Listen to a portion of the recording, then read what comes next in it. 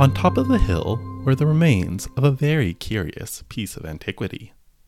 Once an altar, supposed to have been used for offering sacrifices to the sun. We heartily wished we could have had an opportunity of telling the sun beforehand of our intention of visiting his altar, for a more thick, penetrating rain I think never was experienced than fell on our lot while poking over the remain of the old stones and taking the sketch which is here given.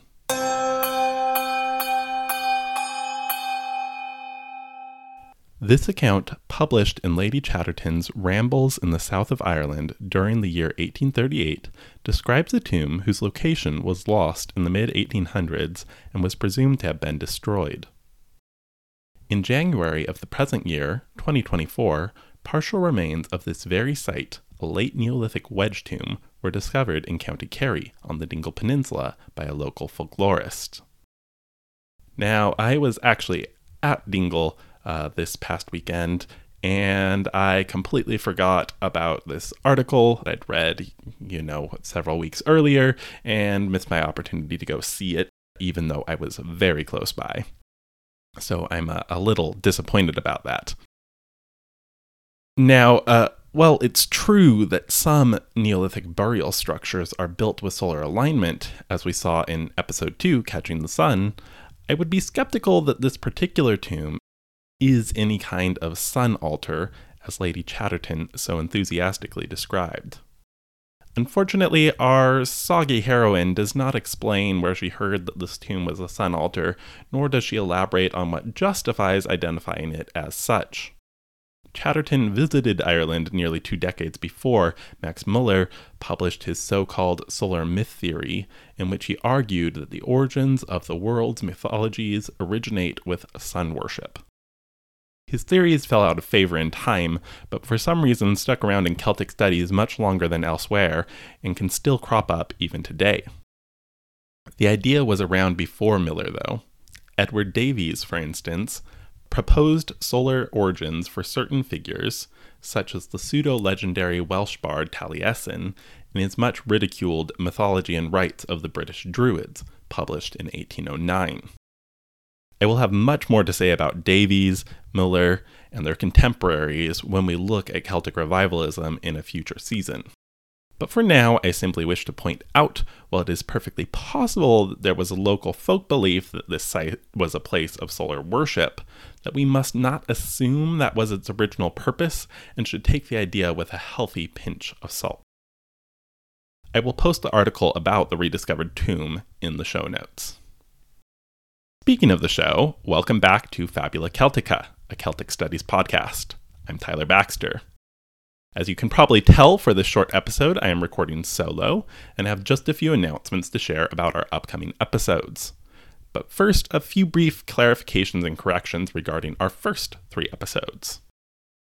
In episode 1, Kevin asked me whether the Neanderthals might have been part of the group of Mesolithic settlers to Ireland, and I said I was pretty sure that was not the case, and that these would be only Homo sapiens, and they certainly would only be Homo sapiens. The Neanderthals went extinct about 40,000 years ago, and we're talking about 10,000 years ago for the earliest Irish settlers.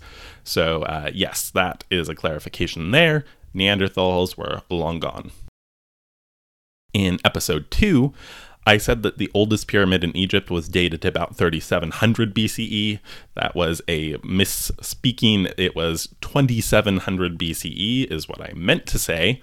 And Newgrange, just to clarify, we were comparing pyramid ages versus the Newgrange, the Bruna Boina complex. And Newgrange is dated to about 3000 BCE, so a few hundred years earlier than the oldest known pyramid of Egypt. Finally, in episode 3, I said that the current, I think I said cathedral or church, it's known as Cormac's Chapel, that sits atop the Rock of Cashel, the royal site of Munster. I said that I thought it was dated somewhere in the Middle Ages, possibly the 14th century, something like that. It was a little earlier than that. It was consecrated in 1134. So Middle Ages was not a bad descriptor, but earlier than those other centuries that I listed afterwards. Now, for the announcements. I've been wanting to try my hand at podcasting for a while and owe my co-host for the first 3 episodes, Kevin Collins, a huge thank you for offering his time, equipment, technology expertise, and questions and commentary, which got Fabula Celtica up and running. He even composed the intro music, which I am completely in love with. He has, however, expressed desire to take a more background role from here forward, and for the time being will continue to offer our recording setup and edit the podcast, but will be taking a less active role in the content of the recording itself. I have asked a current master's student in the field of Celtic Studies to join me as a new co-host for the upcoming episodes, so if all goes to plan, you will be properly introduced to him very soon. Kevin and I recorded the first 3 episodes of the podcast all in one day, so we were able to get them out one after the next without much trouble. That said, at the moment, Fabula Celtica does not have a set recording schedule. This means we can't promise as much consistency as I would like, though my goal is to get as close to a fortnightly Monday release schedule as I can. We're all rather busy at the moment, but have a recording day set up for Sunday the 3rd of March. With any luck, that means we'll have new episodes for you from mid-March, allowing for editing of the audio and transcribing. And we'll see if we can manage to get more consistency going forward from that point. I also promise to work with my ums and in any cases, so you can look forward to a better listening experience from here on. Thank you for listening to Fabula Celtica, a Celtic Studies podcast. Please subscribe, like, review, and share the podcast. You can follow us at Fabula Celtica on Twitter, Instagram, or Blue Sky, and you are very welcome to email us at fabulaceltica@gmail.com. Guramahagut, August Longa Full.